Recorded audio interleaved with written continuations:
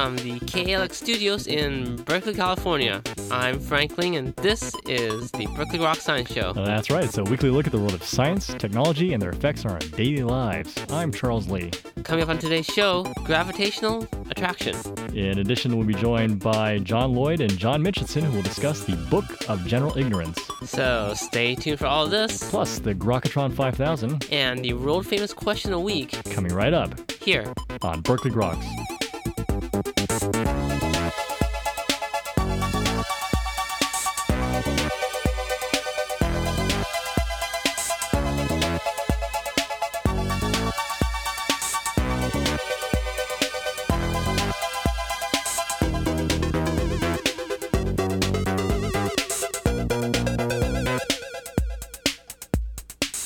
Welcome back to Berkeley Groks. I'm Frank Ling. And I guess that makes me Charles Lee. How you doing, Frank? Getting kind of late, isn't it? Well, late on what time scale? I mean, we got plenty of time left before the heat death of the universe. Party's still early. The night is young, right? The party's just starting, as far as the universe is concerned. Whether humans will be there at the end, that's the question. Right. It'll go on. Okay, so while humans and all the animals are still around, there's always that big question, right? The big question of the Big Bang? Okay, in a sense. In fact, what scientists have done is if they pair up roaches, flies, fish, ducks, and mice, if they pair them up with less than ideal mates, it turns out there is a bigger bang. The laws of attraction in the animal kingdom.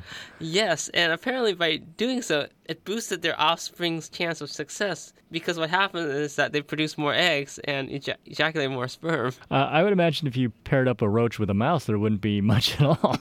You would hope not. Yeah. Obviously, you mean roaches with roaches and mice with mice, right? Yes. Okay. Well, I hate to think of the human analogy here. I never took sex ed. I might just be crushed in the process. This is one story from our favorite journal, but it turns out there's a second. So there's a prevailing notion that, men and women claim they're looking for mates who match them in health and wealth. But an experiment carried out in Munich, somewhat analogous to a speed dating session, what the men preferred were more along the evolutionary lines where the women were attractive as an indicator for good genes. Right. Women, on the other hand, had this trade-off between a mate's quality, both the genetic and the phenotype, and his willingness to provide paternal investment. Mm-hmm. Could be good looking, but skip out on the kids, and that's no good, right? So, hence the constant episodes of Jerry Springer that I've seen. So. Evolution in the process, right? Devolving is in the process, I'm not sure. Both of these excellent articles in our very favorite journal. I love that journal so much, I want to marry it. The Proceedings. Of the National Academy of Sciences. PNAS.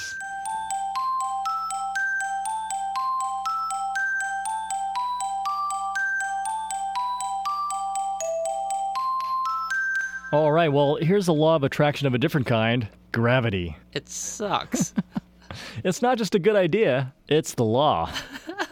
I'm sure you're familiar with Newton's second law, which is force equals mass times acceleration. Right. It's been thought that this law might not hold for very small infinitesimal accelerations, that there's a slight deviation. Because you're bending space-time or something like that? Well, it's not really known, right? There's some examples apparently that have been seen empirically where it looks like the second law might break down, and it's led to development of a scheme called modified Newtonian dynamics, or MOND. I always get that feeling that I'm phasing into some other universe out there. Hopefully it's a much more happier universe with chocolate and marshmallows. And bunnies. Researchers now, Jens Goodlock and Steven Schlaminger, have shown using a very special pendulum that they're able to measure for accelerations as small as 0.00005 nanometers per second, that in fact Newton's law still holds. Okay. Well, this is important because apparently there was some sort of small unexplained acceleration that the Pioneer 10 and 11 spacecraft had been experiencing. Uh-huh. And they thought it might be due to some kind of gravitational attraction at these very small intensities. But apparently this rules that out, and it must be something else, they say. Okay, nothing to worry then. Well, yeah, so, that was basically a story that the status quo still holds, I guess. I like the status quo. It's perfect. Published in a recent edition of Physical Review Letters. And that's all for a look at recent developments in the world of science and technology. This is the Berkeley Groks Science Show you're listening to. Coming up in just a few minutes, John Lloyd and John Mitchinson will join us to discuss the Book of General Ignorance. So stay tuned.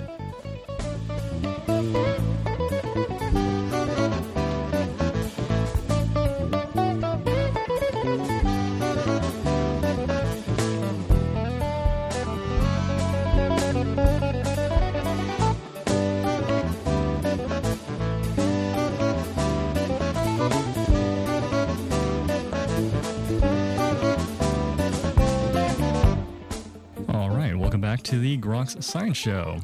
Well, there are facts and then there's common knowledge, and more often than not, the two occupy vastly separate spheres of reality.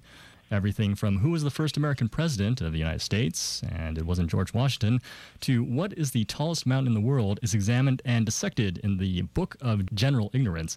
The authors, Mr. John Lloyd and Mr. John Mitchinson, are well known to fans of British television. Mr. Lloyd is producer of Not the 9 O'Clock News, Blackadder, and Spitting Image. He earned a BAFTA Lifetime Achievement Award and is creator and producer of the hit BBC show QI. Mr. Mitchinson is a writer for QI and apparently lives in the same village and drinks in the same pub as Mr. Lloyd. Mr. Lloyd, Mr. Mitchinson, thank you very much for joining us today on the Groks Science Show. I'm delighted to be there. Oh, yeah. Well, it's really a pleasure to have you on the program, and I think this is really a fascinating collection of facts culled from your hit television show, QI. Well, the book kind of comes, the TV show, which is a sort of a panel show, it has a round at the end of it, each edition, which is called the General Ignorance Round, and the idea is that's where we ask questions which apparently have very obvious answers, and the guests who come up with the very obvious answers, you know, how many wives does Henry VIII have, will get minus 20 points. So it's perfectly possible for people to end up with a very large minus score, and even to win the whole show on a minus score. So, and it's from those, we've done 5 series of the show now, and it's from those that we gathered a lot of these questions, although also in the writing of the book we invented a fair few more as well.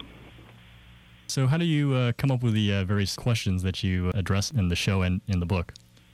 Well, we kind of look at what's obvious. We try and think of the biggest cliches we can possibly imagine. How many moons does the world have? Who was the first president of the United States, as you said? Did Mussolini make the trains run on time? That kind of stuff. And research it to pieces until you discover that actually nearly everything you know is not true.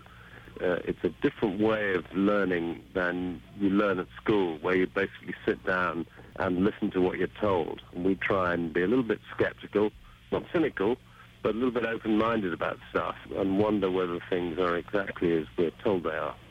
I understand you have an interesting collection of researchers that work on the program to look at these various questions. Yeah, it's an extraordinary collection of people. We have a guy who was about to become an astrophysicist. We've got another guy who was a refugee from the city. He was a compliance officer in the City of London. We've got a guy who was an accountant for a chain of pubs in the north of England. We've got a guy who worked at Bristol Zoo. We've got 2 Mandarin speakers. It's a very, very eclectic bunch of people. I guess we're all united by having a very low boredom threshold and just a great enthusiasm for the sort of material that we're working on, squirreling away, looking. We're all basically unemployable, Charles. Anywhere else, you know, we cling together on the wreckage of our lives, researching weird stuff just for the heck of it, and it seems to work. That people seem to like it. It sounds like you should be in academia. Well, it's kind of sort of important for us not to be in academia now, because one of the things that we feel we're generalists. We're not specialists. What we try and do is to move from one subject to another subject to another subject, because it seems to us that seeing the patterns and the resemblances, you know, so much of academia and modern scientific research is you become absolutely knowledgeable about one tiny little sliver of knowledge, whereas you're not really able to look. You know, it's called the Book of General Ignorance, I guess, because it is general. We try to cover arts, sciences, popular culture, whatever people are interested in. So we use interestingness as the thing that leads us into subjects, rather than we believe that interestingness is a universal quality like beauty or proportion, that actually really interesting stuff everybody cares about. The funny thing about academia is that 2 archaeologists will talk about archaeology they'll argue about archaeology, won't they? Let's be honest. But if you put an archaeologist and an astrophysicist together, they talk about girls. You know, they do not exchange the information they have about their academic subjects, or very, very rarely, because they assume the other person won't be able to understand it. And in our little group, because we know that we're experts in very narrow areas, we have to explain what we do as if to a 12-year-old child. And so suddenly it becomes very simple, or we try to make it simple. Right. Well, I'm still scratching my head over the whole girls issue there. Yeah, you're not alone on that one. Topic for another show, then. There's a number of very interesting questions in the book, but have you found something that really strikes you? How do you know something is interesting when you happen upon it? How do you know something's interesting? Well, that's a great question, and of course there is no answer. It's almost the same as saying, how do you know something's funny? You just know it, and it's impossible to define. And the more time you spend, I mean, there's nothing duller than listening to people, psychologists, trying to explain. Read Freud on the joke. It's dull. It doesn't really happen. And I think the problem is that if you discover, as we have done through our work, extraordinary things that make you see the world differently, when you first time you realize that what we call matter and the universe is completely full of empty space, or on a completely different tack, the moment you first find out that most people who ever lived have been killed by the feeding habits of the female mosquito, then perspective, something in your world just changes. It alters slightly so that you see the world a bit differently. So interestingness, I think, is there. It's all around us, but you just have to work sometimes a little bit harder to find it. But when you find it, you know you found it. It's very like, how do you know what's a good tune? There's no way of saying that. Why do we like some paintings and not others? Why do you look at a landscape and say, God, that's fantastic, or a sunset? We really do not understand the whole business of shape and beauty and why it pleases us. And it seems so far to have eluded science as much as, say, the whole question of consciousness has. Isn't a lot of this just a matter of taste as well, though? Well, we think there are arguments about that, but actually really interesting stuff. I can't remember whether it's in the book or not, but if you say to another person, did you know that female kangaroos have 3 vaginas? And people don't say, what? That can't be right.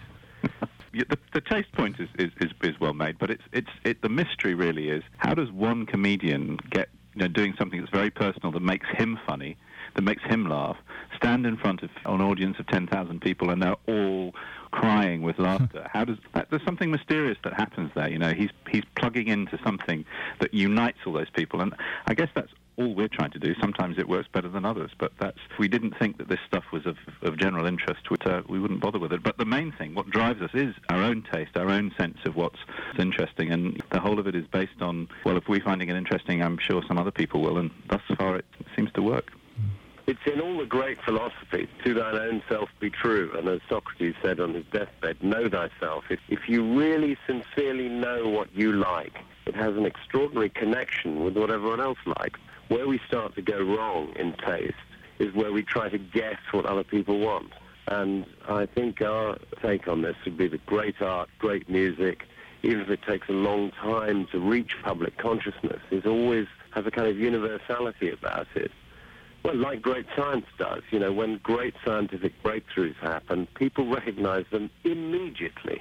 It doesn't take 100 years for relativity or the heliocentric solar system to take root. It comes very fast. Darwin was the same. I mean, the idea that Darwin was widely ridiculed when he came with the theory of evolution is not so. It was immediately recognized to be something truthful. Do you feel after compiling all these questions, your sense of what's interesting has become a little more acute? It's a funny thing. It's like anything, I suppose. If you do it more often, you get a sense for which door's worth opening and which lead is, that you can. I suppose there's a smell, isn't there? There's something in there. You start to look in areas that you think might just be able to uncover, or something that doesn't just quite fit. It's very like a geology, Charles. A geologist goes into an empty landscape and they think, oh, that hill formation has a familiar ring to it. That depression in the ground, that looks promising. And you get a feel for that kind of stuff, of where we're wasting time and where we're on some sort of track. The book is filled with all sorts of interesting facts here. I'm curious, were there any that really just jumped out at you, that jaw-dropping? There's quite a lot that are jaw-dropping, I suppose. I mean, I'll do a funny one because it's a brilliant story, and once you've heard the story, you never forget it, which is the great story about the chicken that lived for 2 years without its head, right? Which is obviously, it's a freak. It was a one-off. The guy who chopped the head off the chicken was intending to kill it, but he left just enough of the brainstem on the neck for the chicken to be able to hop off the block And then it lived for 2 years after that and became a celebrity. I mean, as you'd imagine, a chicken without a head. He fed it, religiously every day with an eyedropper and corn and water, and it went on the cover of Time magazine. It was down in Colorado. It became known as Mike the Headless Chicken, and it was on the cover of Time and Life magazines, and then died in a rather kind of rock and roll death in a motel room in Arizona, having choked to death. But I mean, I remember covering that and feeling against all your instincts that it couldn't possibly be true, and then realizing, it was a one-off, in a way, sort of life-enhancing, the whole story of how this thing managed to live with just enough of its head that it needed to perform those fairly basic chicken activities. That's a great story. Listen, my favourite one is how many sheep were there on Noah's Ark. From little child, you learn that the animals went in 2 by 2 on Noah's Ark, and so there are 2 lions, 2 tigers, 2 elephants, and so on. But how many sheep are there? The answer is 14. And if you read Genesis 7:2, there it is, all in black and white, that God said to Noah, "Take unto thee of every clean animal 7, male and his female," because the idea is there are 2 kinds of animal in Judaic law. There are the ones you can eat, clean animals, goats, sheep, cows, that kind of stuff, and the ones you can't eat, lapwings, chameleons, zebras. The unclean animals were taken in 2 by 2, and the clean animals 7 by 7, which makes sense. They had to have something to eat while they were out on the briny for 49.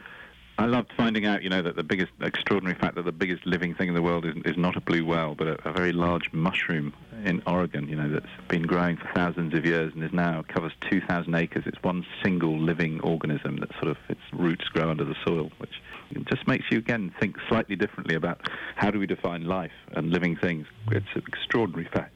I love the idea that Columbus went to his grave saying, "I didn't discover America."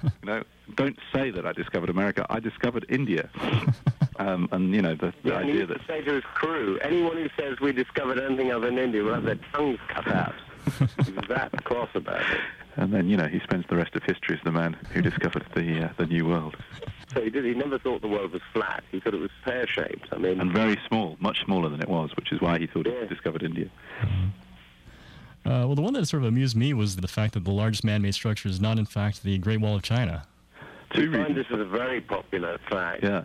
The Great Wall of China also famously cannot be seen from the moon. No man-made artifact can be seen from the moon. It's 250,000 miles away. You can barely make out the continents, let alone any roads or walls. But the largest man-made structure, according to our research at any rate, is the Fresh Kills garbage dump on Staten Island, New York, which is absolutely huge. At one point it was 80 feet taller than the Statue of Liberty. What a lot of garbage that was. Although one of the contestants on the show in the UK suggested Holland as an alternative, because it was dug out of the sea. How do you think these common knowledge facts just get perpetuated? Oh, I think it's like all these things. There's a game that I think is called Telephone in the US, which is one person whispers to another person, whispers to another person. It sort of gets passed down, and we're rewarded at school not by the quality of the questions we ask, but by our ability to repeat that great phrase, education being the professor, being reproduced in the notebooks of the students without passing through the minds of either. We're rewarded for obeying authority and repeating authority rather than challenging it. And I think we just, it's just a laziness. We take it as read. Somebody tells us something, we think, that's obviously true. And yet, if you think about that moon fact, how many of us have seen pictures of the Earth from space, from the moon? It's perfectly obvious you can't see the Great Wall of China, but somehow, because somebody tells us, we just go along with it. The Internet's the best example of this. So-called facts get lodged on the Internet, and they just get repeated ad infinitum. And I think, the more often you hear something... The people in history who went on asking questions when it was almost illegal to ask them. And dangerous. Galileo was thrown out of Pisa University for asking questions that his teachers couldn't answer. Edison was thrown out of school aged 7 after 3 months and told he was retarded. Einstein was dyslexic. All these guys, that they went on asking questions. They're just irritating. And you find that in school today. Kids who ask questions, they are not geniuses, they're annoying. I guess the BBC must be a little more conducive to that then, eh?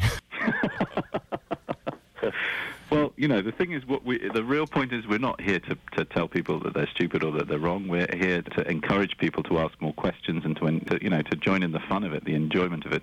Humor is a very important part of the show, because I think people's minds work better when they're in play mode. One of the facts in the book that you'll discover is that work is 3 times more dangerous than war. More people are more likely to die, 3 times more likely to die at work than they are in a war. It's in that sort of relaxed play mode that all those creative connections get made, and that's what we're interested in. We're not, the ignorant ones. Play mode's interesting. There was a case in Norway recently where a kid fell off an adventure playground and was killed. And in Britain, what would have happened was that all playgrounds would have been closed all over the country and made illegal. In Norway, they took the view that it was more important that children learn to be brave than that the occasional accident happened. And so they kept the playgrounds open. And that adventurous spirit, that kind of slightly cantankerous, looking at things in a different way, we think should be encouraged. It's very important. There's a sort of similar incident that happened here in the States. The governor of Minnesota had said, well, you can't legislate against stupidity, really. So. Well, absolutely. Absolutely. But it's interesting. It's interesting that, there's a British book I know is doing very well in America, The Dangerous Book for Boys. And it's sort of basically just encouraging children to play in that way that is creative, to do things and make things and build things. I think there's a huge appetite for that, instead of just sitting like couch potatoes, passively consuming television. Well, so your hit show is QI. It hasn't been shown here in the States. Is there any plans to bring it over to the States? Well, we'd like to see it over in the States. Great fans of the States and go there often. But the culture's got to a point where you've got all these gatekeepers who think that people, in the days when the Constitution was formed, the people was a great thing. It was an important thing and the thing that we all stood for. And now the people are kind of moronic. They're considered to be moronic, and they just like reality television and stupid things, and we don't agree with that. So we have to get past gatekeepers who think that their audiences are stupider than we do. And that's kind of tricky. It's tricky in Britain, too. We're running slightly out of time, but if you have any final words on the book and the whole issue of general ignorance. We love your show, Charles. That's all we got to say. Yeah, perfect. Well, Mr. Lloyd, Mr. Mitchinson, I do want to thank you very much for talking to us about the Book of General Ignorance. Oh, fantastic. Okay. And you were just listening to John Lloyd and John Mitchinson discussing the Book of General Ignorance. This is the Berkeley Groks Science Show. Coming up in just a few minutes, we'll have the Grokatron 5000 and the world-famous Question of the Week. So stay tuned. I know I'd stand in line until you think you have the time to spend an evening with me. And if we go someplace to dance, I know that there's a chance you won't be leaving with me. And afterwards we drop into a quiet little place and have a drink or two. And then I go and spoil it all by saying something stupid like I love you. All right, we're ready to play our game. It's the Grokatron 5000. It is our supercomputer, which was formerly known as Deep Blue. Today, the Grokatron 5000 has chosen the topic, ignorant or erudite. So for the following 5 people, the Grokatron 5000 would like to know if you think they're ignorant or erudite. Are you ready to play your game? Yeah, let's go for it. Yeah, is it really Deep Blue? It's out of work after the chess thing, Blue or so. We heard it was used by some travel company to book people's seats. It has a lot of duties lately. Okay, let's go. Here we go. Person number 1, ignorant or erudite, famed soccer star David Beckham. Well, I think we'd have to say ignorant. I'm really sorry. There's nowhere to go on that one. I'm sorry. Yeah. It's too bad. Is it a nice boy, but definitely ignorant. Is it because he decided to come stateside to play? I think that's more just straightforward kind of venal, isn't it, rather than anything else. Or maybe it's just uxorious. I think it's because he's trying to please his wife. Yeah, also, he's a bit of a weed. I'm sorry, I shouldn't say that, but he does seem to be, what's the matter with footballers' ankles these days, They seem to work. All right. Well, person number 2, Sharon Osbourne. I think she has, is low cunning? Does that make her erudite? I don't know. Oh, it might be a form. Low erudition. she's kind of smart, I think. Yeah, I think that too. I think I'll put it firmly on the erudite side then. I go for that. All right, number 3 is Harry Potter author J.K. Rowling. She's definitely, she's on my erudite list. That's a cool thing. She's done an amazing thing.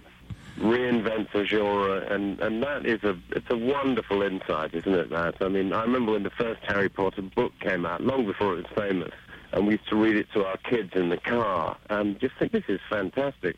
I got so excited, I actually rang out the agent and said, I can direct this movie. And he said, oh, I'm so sorry, it's already gone. All right, number 4 is your new Prime Minister, Gordon Brown. Well, listen, I met Gordon Brown the other day, and I liked him. I thought this is a very QI thing. You know, the press here in Britain portray him as gloomy, boring, uninteresting, and I thought he was a great guy. He seemed to be genuinely interested in what other people had to say. He seemed to have a real mission in life. He really, it's actually rather a QI thing, rather a book of general thing.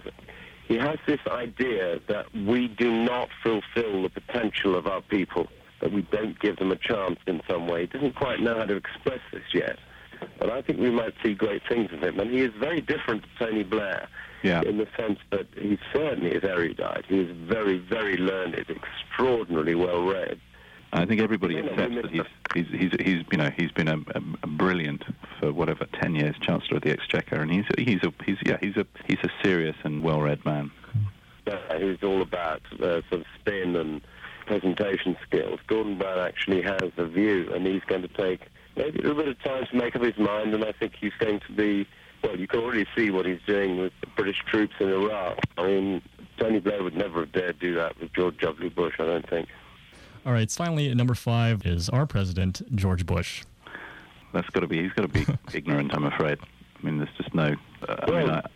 Here's a thing that I heard when he was running for governorship before he was president.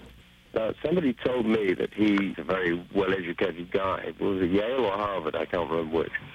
He did some competitive interview when he was standing for governor, and the other guy was a down-home boy who just said, oh, heck, I don't know, I'm nothing. And George Bush learned his lesson that never again was he going to be caught out looking erudite. He's going to pretend to be ordinary, and that's his big trick.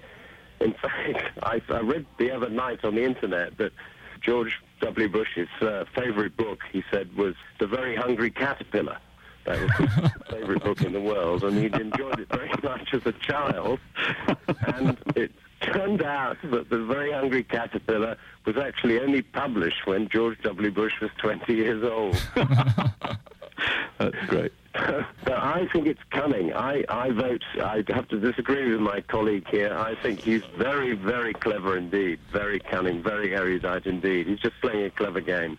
Okay. Right, well, we can disagree on that one. I think if you're going to, bottom line, if you're in that position, you deserve to get called ignorant, even if you're not. All right. Well, Mr. So what does the Grokatron tell us? Oh, well, 5 out of 5. I have to say yes. You say that to all the boys. Well, yeah. No prizes, unfortunately, but there you go. No negative scores, alas. All right. Well, Mr. Lloyd, Mr. Mitchinson, I do want to thank you for sticking around playing our game and, of course, talking about the Book of General Ignorance. Thank you very much. That's great. Bye-bye. Bye. For the sea, the sweetest self. Fjords, little tiny inlets of water, in the water sort of the fjords. Here. And Yoda with this week's question of the week. Mysterious and dangerous universes, but even more mysterious the Fermion. If you know or think you know, email us at groks@hotmail.com. You won't win anything. But Mysteries of the Universe will be revealed. And that's all for this week's edition of Berkeley Groks. Make sure you tune in next week for more from the world of science and technology. If you'd like to contact us here at Berkeley Groks, you can email us at groks@hotmail.com. For Berkeley Groks, I'm Frank Ling. And I'm Charles Lee. Make sure you also see us on the web at www.groks.net. Have a great afternoon and stay tuned for more music.